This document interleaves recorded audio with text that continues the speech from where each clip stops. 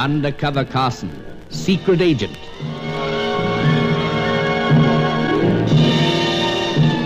Operation Death Ray, an assignment in Rio.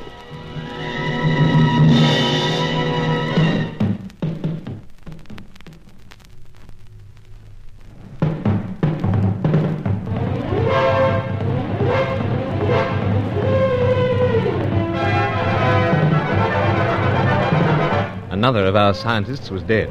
Martin Schroeder, killed under suspicious circumstances in Sao Paulo 3 days before we got wind of it. Yet Fay Corelli and Hetty Fitzhenry obviously knew there was something happening there, and so they slipped away from Rio ahead of us. But it was certain that all was not over yet in Sao Paulo, and more especially at a night spot called the Golden Eagle. Here I encountered Hetty and Fay in strangely offensive moods. Yet I was hardly back in the flat Sir Giles Davenport kept in Sao Paulo than both phoned to apologize.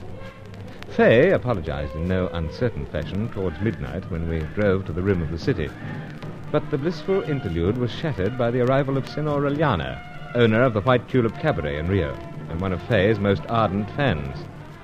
Sir Giles was dismayed when I told him about it all next morning. You were robbed, you say, Carson? So. First of the divine Fay, then of my pipes. Pipes? Why the deuce should this Reliano fellow want them? Well, he knew how effective they could be in a tight corner, sir. Upon my soul, Carson, had I known you were in all that bother, I would certainly have been pacing the floor. Angelo should have trailed you last night. Oh, but he wasn't here. True. Where is he, sir? Still out, old fellow, communing with relatives, doing his best to find something further on this Martin Schroeder and so forth. But don't go steering me off the main point. Main point, sir? What happened last night? Well, as I said, sir, I was robbed.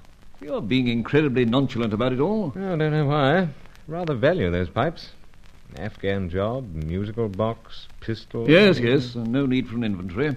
What of your dancer friend? Reliana drove her off. Little else she could do but go along. Anything could have happened to her, I suppose. Oh, Sir Giles, you say that without any feeling whatsoever. Well, if it comes to that, Carson, you seem rather unconcerned. Reliana's stuck on the young lady. I feel certain she won't come to any great harm.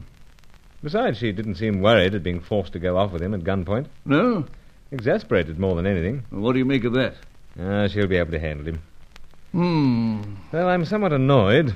I had quite a walk before I picked up a taxi. In a sense, old chap, it serves you jolly well right. You seem to be in far too much of a hurry to rush out into the moonlight with the young lady. It was worth it, perhaps. But was it worth anything to our major purpose? Oh, not a great deal. There you are. No inkling of why the Golden Eagle is so important, I suppose? None. Except Fay seems desperately anxious that I should not put in another appearance there. Then it's all too clear, my boy. Everyone's waiting for something to break there. So, sir. But to get back to this Reliana... Oh, yes, he owns the White Tulip.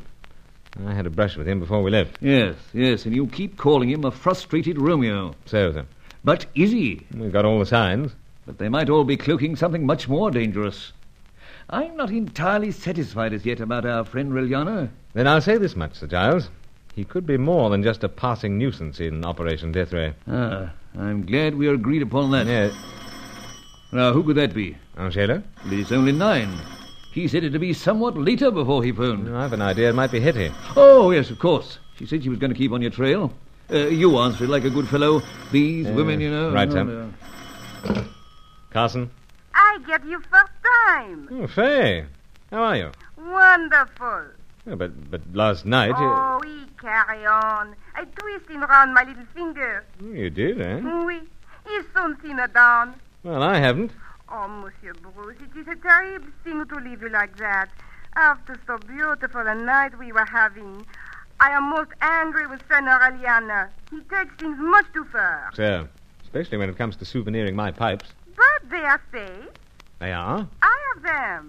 How so? I persuade Eliana to give them to me. Oh, that's a relief. Oh, but you not get them unless you are a good boy. No. You must promise that you will not come to the Golden Eagle tonight. Promise that I won't get... Oui.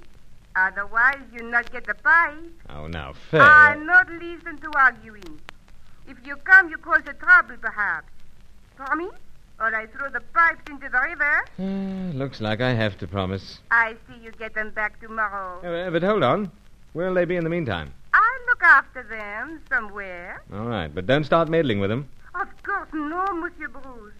Once when my medal, the arrow, it jumps from under the pipe and goes into your arm. And I wouldn't want it to be your arm or anyone else's. But where can I get in touch with you? I keep that secret. Oh, but No. Faye...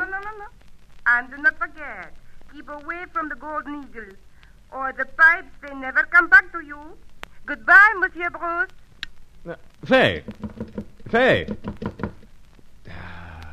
She hung up. Yes, and I gather, old fellow, that she's more or less blackmailing you into keeping away from the night spot this evening. It certainly is. Something must be going on there. Well, sir, I'll have another shot at finding out. I'll ring Hetty. We'll have coffee or something this morning. I'll see if the Fitzhenry section of the opposition can be probed, bribed, or what have you. Otherwise, we're a long way back in the hunt.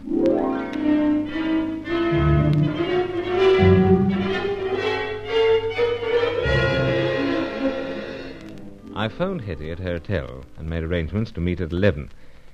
Meanwhile, there was nothing further from Angelo. Sao Paulo wasn't proving a happy hunting ground. And while we were here, what was happening in Rio? What of the mysterious Helena Jansen? What of my former school-chum, Deauville? That started me thinking about Sally Bruin. I found myself resenting more than ever Deauville's advances to her. But Hetty brought me back to earth. We settled down in a quiet corner of a lounge. Now, Carson, you old son of a gun, this is the first stage in my act of apology. I was downright savage to you last night at the Golden Eagle. Oh, as I said on the phone when you rang later last night, it had me wondering. Oh, the Fitzhenrys have always been notorious for getting things cockeyed. And I thought you'd run out on me. Oh, nonsense, Hetty. I left Rio on a business mission. Oh, sure. And I'll forgive you for not contacting me first. Well, it was rather hurried. Let's bypass the excuses, huh? Oh, please yourself. But you're in Sao Paulo on further business for that meat importing outfit. So, we've an agency here. And I guess it gave you quite a jolt to find me holding up in the corner of the Golden Eagle. Certainly did. Well, I've been trying to forget.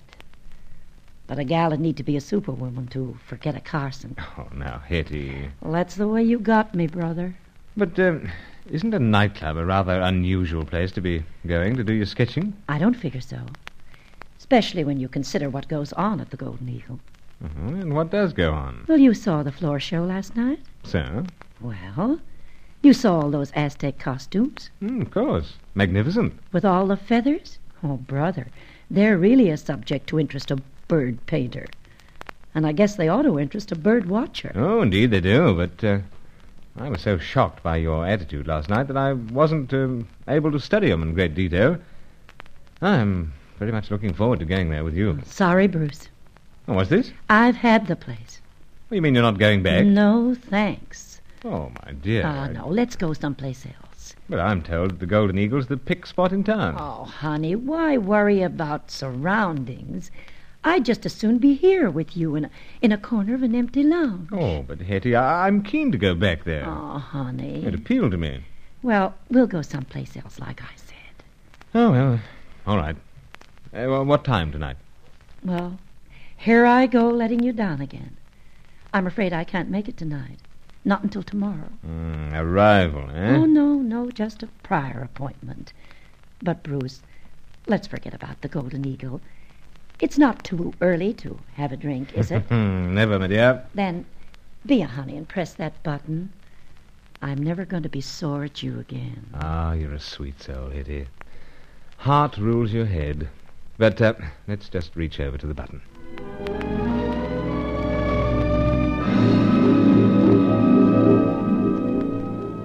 The trouble was that friend Hetty's head most definitely ruled her heart. Here was a second lady friend most anxious to keep self away from the Golden Eagle. She had a prior appointment, eh? Well, I was willing to bet my remaining pipes that she'd be in that very spot that night. And I was somewhat anxious about those pipes. But nothing could be done, so I strolled back to the Davenport flat. Sir Giles had heard from Angelo. Well, Angelo hasn't been idle, Carson. Then what is it about the Golden Eagle? Hetty gave away nothing. That's not clear as yet. Angelo is hoping to get something more in the very near future. For the moment, he's furnished us with quite an interesting morsel. This Martin Schroeder was killed under circumstances that seem strange to us.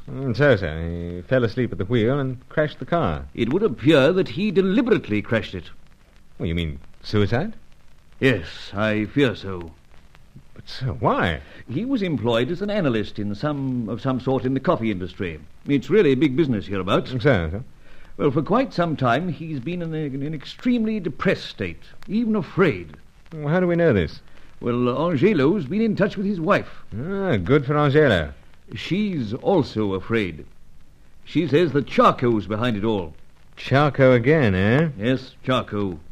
The evil genius. Yes. But go on, sir. Well, on the evening of his death, he came home in a great state. He seemed a little mental.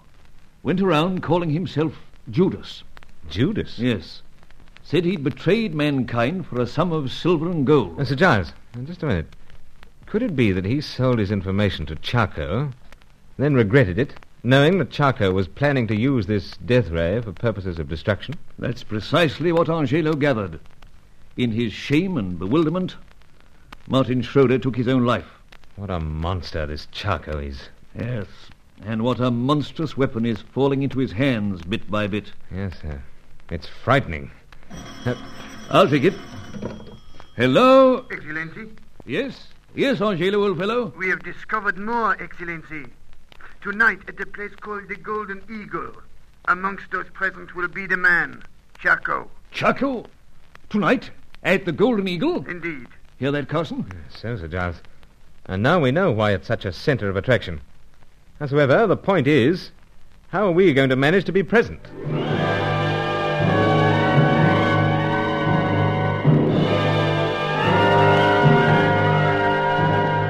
So there it was.